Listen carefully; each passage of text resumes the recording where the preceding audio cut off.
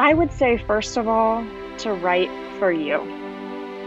There can be a definite attraction to writing for the market.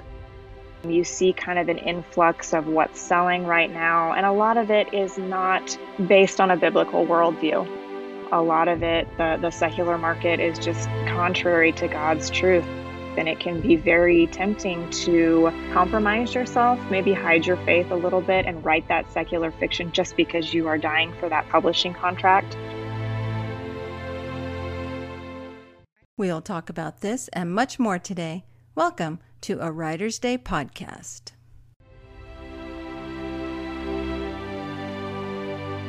Hello, everyone. Welcome to my podcast. I'm so glad to have you here today. It's another beautiful day in sunny Phoenix, Arizona, and I'm glad to be talking about writing. I started this podcast a few years ago for listeners like you, people who want to learn more about writing, how to draft a story that moves readers, and to learn more from best-selling published authors. So welcome. My name is Ruth Douthit, and I'm an award-winning multi-published author. If you like this podcast, please consider following me and subscribing so that you'll get updates as to new episodes about to release. And speaking of new releases, my next book in the Elves of Volgard series releases in October. So be sure to sign up for my newsletter over at my website, artbyruth.com. For more information about how to join my Dragon Writers launch team, about book giveaways, and when Dragon Writers comes out. She has been writing since middle school and eventually earned a master's degree in journalism. But after covering local news, that's when she realized writing fiction is much better for the soul and definitely more fun. Jennifer L. Wright joins me today to talk about her newest book, Come Down Somewhere. And fans of World War II fiction like myself will love this powerful novel about two young women coming of age during World War II. So, you know the drill. Grab your favorite beverage, a comfortable chair, kick back and relax as we listen to Jennifer L. Wright talk about her new book. Hello, everyone. Welcome to my podcast. I know that you have a choice as to which podcast you want to listen to, so I am honored that you have chosen to listen to a Writer's Day podcast. And today I'll be talking with Jennifer L. Wright about her new book. So welcome, Jennifer. Hi, thank you so much for having me. My pleasure. So why don't you begin by telling us a little about yourself, and then, and how you became a published author, and then we're going to talk about your new book, Come Down Somewhere. Sure. Well, my background is actually in journalism. I got my master's in journalism from Indiana University. I'm from Indiana. Worked as a reporter for NPR and also for a local newspaper for about 6 months, and I hated it. I just absolutely hated it. It wasn't a good fit for me. So luckily at that point, I got married. My husband's in the Air Force, so we ended up moving overseas. So traveled for a while. When we came back to the States, I gave birth to my son, so I was a stay-at-home parent and still had that desire to write. So I thought, let's try writing a book. So I did. It did not end up going anywhere. Wrote another book. That book didn't end up going anywhere. So I actually wrote for a steady 10 years before I signed with Tyndale. Wow. Yeah. Now, is creative writing something you've done since you were a child, or? Yes. I used to write stories that would fill up a notebook in junior high, and I would pass them around to my friends. And the funny thing is, just a few weeks ago, I went home and visited my parents for the first time since COVID hit. It's been a few years. So I hadn't been home since I'd been a published author, and they still had all of those old notebooks from my junior high stories. So it was so Oh, fun to go back and look at those and just see the passion was there at age 13 and also to see my growth as a writer. oh, that is so neat. I love that. Yeah, That's special. it really Now, was. to go from writing stories to journalism, how did that happen? I just people talk like it's really, really different, but I've really found that the skills that I learned in journalism school have just fit right in with fiction writing. There's still the same kind of research. Authenticity is huge to me. I want to make sure I have my facts right. I want to make sure that I'm doing justice to the people that actually live through the events that I'm writing about. And so, while, for example, with Come Down Somewhere, while Olive and Joe are absolutely fictional characters, the Trinity test was a real event that affected real people, and I wanted to be able to be as authentic as possible. So my journalism skills came into that when I was researching all the effects of the atomic bomb. Hmm. And I've heard that before. I have another friend who's a published author, and she went to journalism school too. So I think that you hit the nail right on the head that that background of asking the questions, even if it's just on inside your mind, the who, what, where, when, why, that's fascinating. So you brought up World War II. What made you want to write a story set in World War II? I'm actually, I tend to gravitate more towards the Great Depression, the 1930s. My first novel was set in the Dust Bowl. The one coming up after this is set in the late 1920s. I tend to gravitate toward that time period. But I actually live in southern New Mexico, less than 100 miles from where the Trinity test occurred.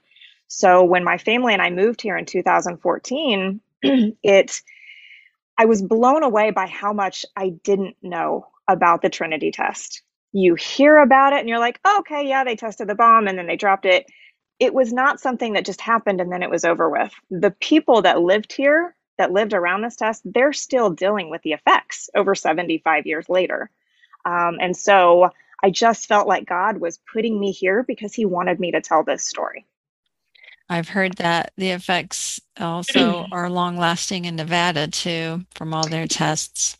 Yes, the difference is that the people in Nevada have been compensated and recognized by the government. For some reason, the people here in New Mexico have not. Still, 75 years later, they're Wow. still fighting for it. They just want recognition. They just want the government to finally acknowledge and recognize we went through this, and we've suffered because of it. And I'm not 100% sure what's keeping it up. I know it's tied up in some legislation right now, but we're really hoping that they can get some justice. Hmm.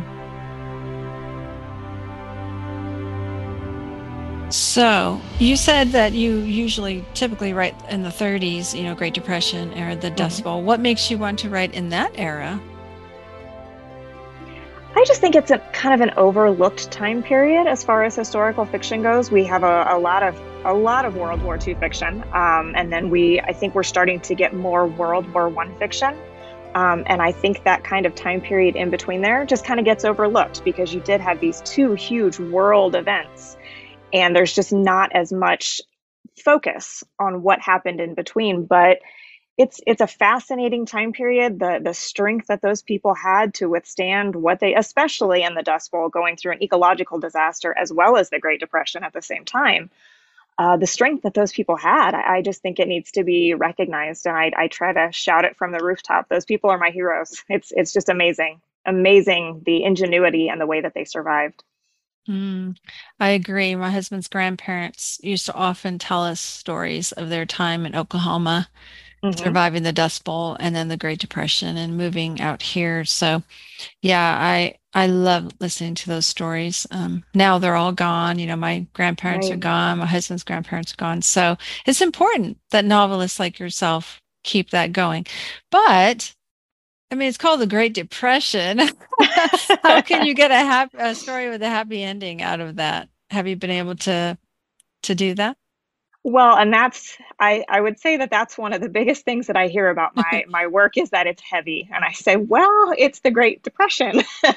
But I do find what is amazing about it is that, yes, it was such a hard time, but you talk to the survivors and they have really good memories. They had hope and they look back on it with a feeling of nostalgia. Look at what we did. And there are some ways in which it was almost better. You know, the family units were perhaps stronger. There was a greater sense of community. There were good things that came through those struggles. And I also think, at least personally in my life, I see God shine the brightest in those hard times. And I think that it just naturally ties in when you have such a hard time period to weave a story of faith through that, because those are the stories that matter. People that hang on to their faith despite what's happening in their circumstances. It's definitely inspiring, that's for sure. Yes. And that old Yes. saying, hard times make strong men, and that led us into, the World War II era. So did that kind of inspire you as well, the strength of the people during the World War II era? I mean, that was kind of thrust on us with Pearl Harbor and everything. Oh, absolutely. Absolutely. And it's I wanted to focus a lot on the home front. You know, it was absolutely brutal for the soldiers, but I'm a military spouse myself. I've had a husband who's gone off to war. Thankfully, we have the technology that we were able to communicate during that time. But I think of these people that were just sitting at home, had no idea what was happening to their loved ones, and they're holding everything together. I mean, that's an amazingly difficult time, and especially, for example, in Come Down Somewhere, the one of the main characters, Olive, their excuse me, their family lost their land for the war effort. Their only source of income, because they needed it to have a testing site for the bomb. That's based on a real, actual. There were several ranchers in this area Wow. that lost their land. Mm, So the sacrifices that people, fictional people like Olive, made for the war effort is just an amazing strength. that is so true. My husband's grandparents were married in November of 1941, and he had joined the National Guard because he had a sense that war was coming. So he Mhm. wanted to enlist and choose the branch he wanted to. So he joined the National Guard, and then the next month, Pearl Harbor. So you Yep. just got to admire people like that, that Yes. fortitude. Now, let's talk about this book, Come Down Somewhere. Where did you get the title from? What does that mean? That's actually one of my favorite tidbits about the book. The title came from a quote from one of the physicians that helped work on the test site. They were there to make sure that basically that there was no health or safety issues among the people who were building the test site, who dropped the bomb. So they were there monitoring it when the bomb was dropped. And one of them remarked they sent the mushroom cloud up in the air and forgot that it had to come down somewhere. So, really, the focus of the book is on the literal fallout from the bomb, as well as the fallout of secrets and lies and betrayals that happen in our lives. So, I just thought that was a really fitting title coming from that quote. It is powerful. Now, tell us about your protagonist, Olive. So Olive is a very spunky 15-year-old. She lives with her mother and her brother and her uncle on their ranch in southern New Mexico.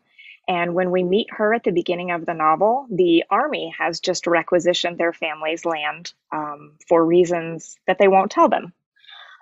They've requisitioned half of the land for their purposes, whereas the family are allowed to stay in a very small outbuilding on another part of it. But Olive is being sent away. She's being sent to live with her grandmother in Alamogordo, which is about 50, 60 miles away from her parents' ranch. And she's very bitter about it. She doesn't quite understand why no one seems to want her help with the war effort. She really feels like she doesn't matter and no one cares about her. And she really has a very large chip on her shoulders. A 15-year-old, right? Yes.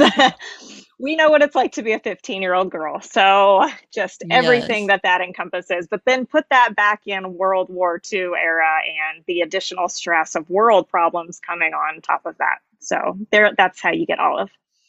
And all that uncertainty, too. I couldn't even imagine that.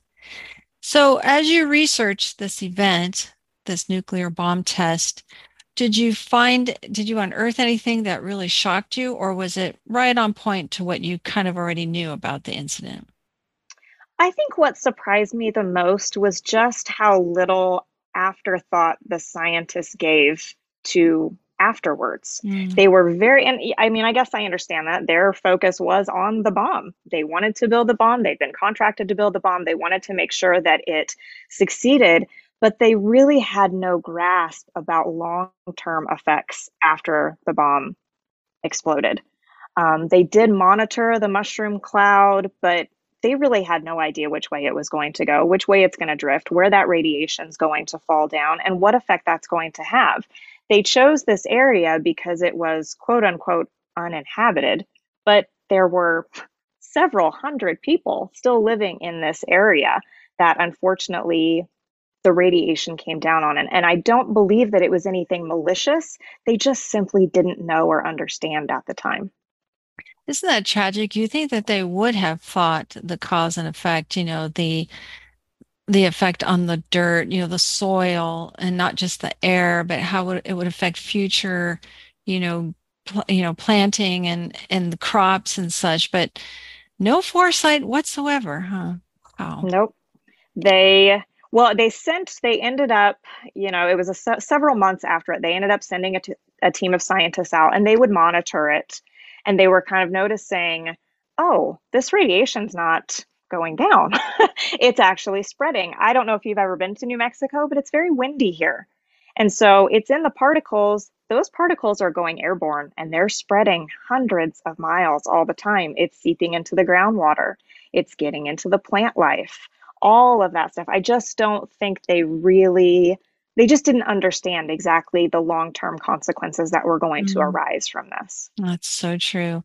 And even watching, the documentaries and the shows about Chernobyl, and you see how even the animals, they had to go around killing the animals Yes. because of all the spread. So now, of course, we know.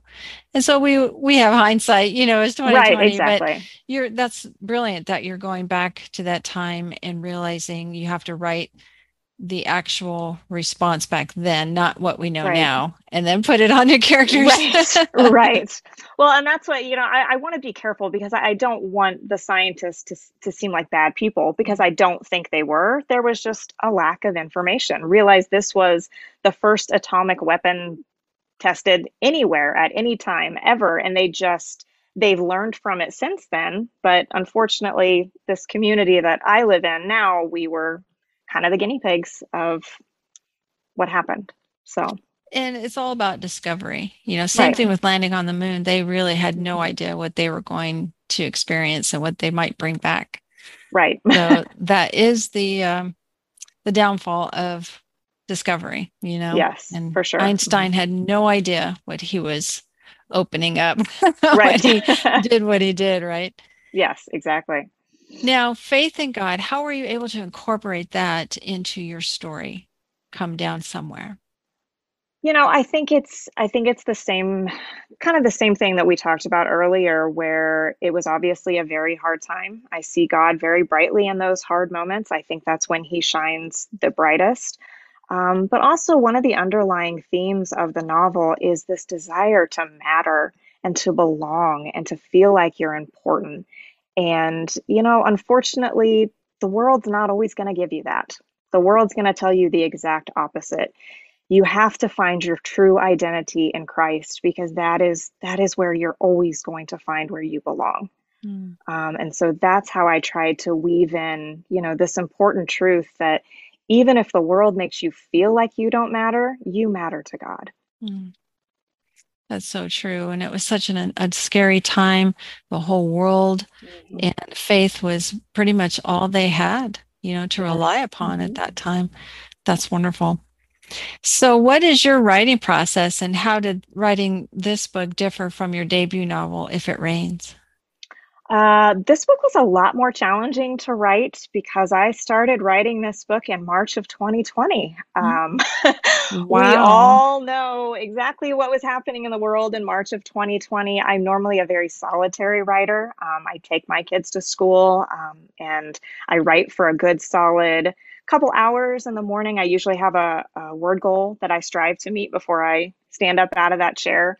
But I just need solitude when I write. I need to be able to focus. And suddenly, March of 2020, I'm homeschooling two kids and sharing an office with a husband who's working from home. And it was really difficult. There was times I did not think this book was going to be written. It was only by the grace of God that I was able to turn this book in on time. I will tell you that.